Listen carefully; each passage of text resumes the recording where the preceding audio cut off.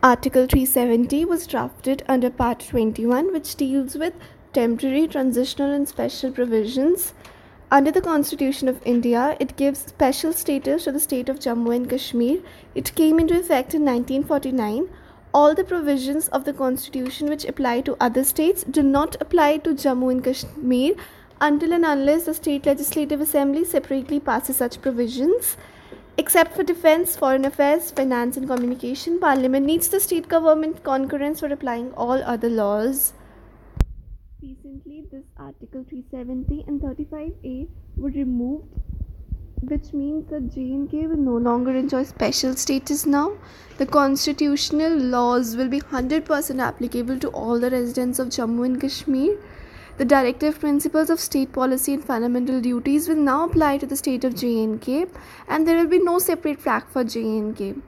The financial emergency, that is Article 360, would be applicable.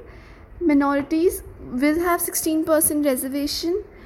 The right to information and education will also now be applicable, and Article 35A will be nullified. A woman from J&K can still retain her rights and citizenship even if she marries someone out of the J&K state. The panchayats will enjoy the same power as the other states. The pros and cons of the removal of Article 370 are subjective.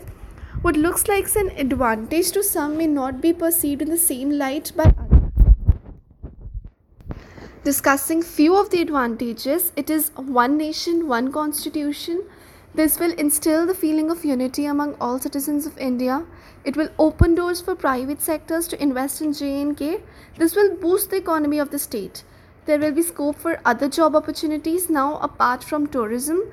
The center will be available to provide better medical facilities to citizens for J&K now. Appropriate measures to control corruption can be taken by the central government. Authorities now are in a better position to curb terrorism now.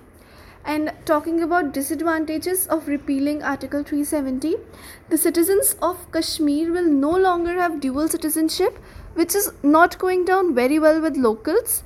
How the Article 370 was revoked has strained the already delicate relations of India with Pakistan. There were several presidential orders issued under Article 370. Repealing it just like that will create practical difficulty and political vulnerability. Overall, it has instilled fear among a section of citizens about security. Many dread that the way Article 370 was revoked, the government might take similar actions in other states and people will have no say. It is a threat to our democracy. Certain sections of the society have started threatening that they can now marry Kashmiri girls since they can now marry outside of J&K states without losing their citizenship. This is sexist and is a threat to safety of women in Kashmir. Overall, it was a very huge step taken by the Indian government within their 10 weeks of their incoming, and let's hope the consequences of it are the best.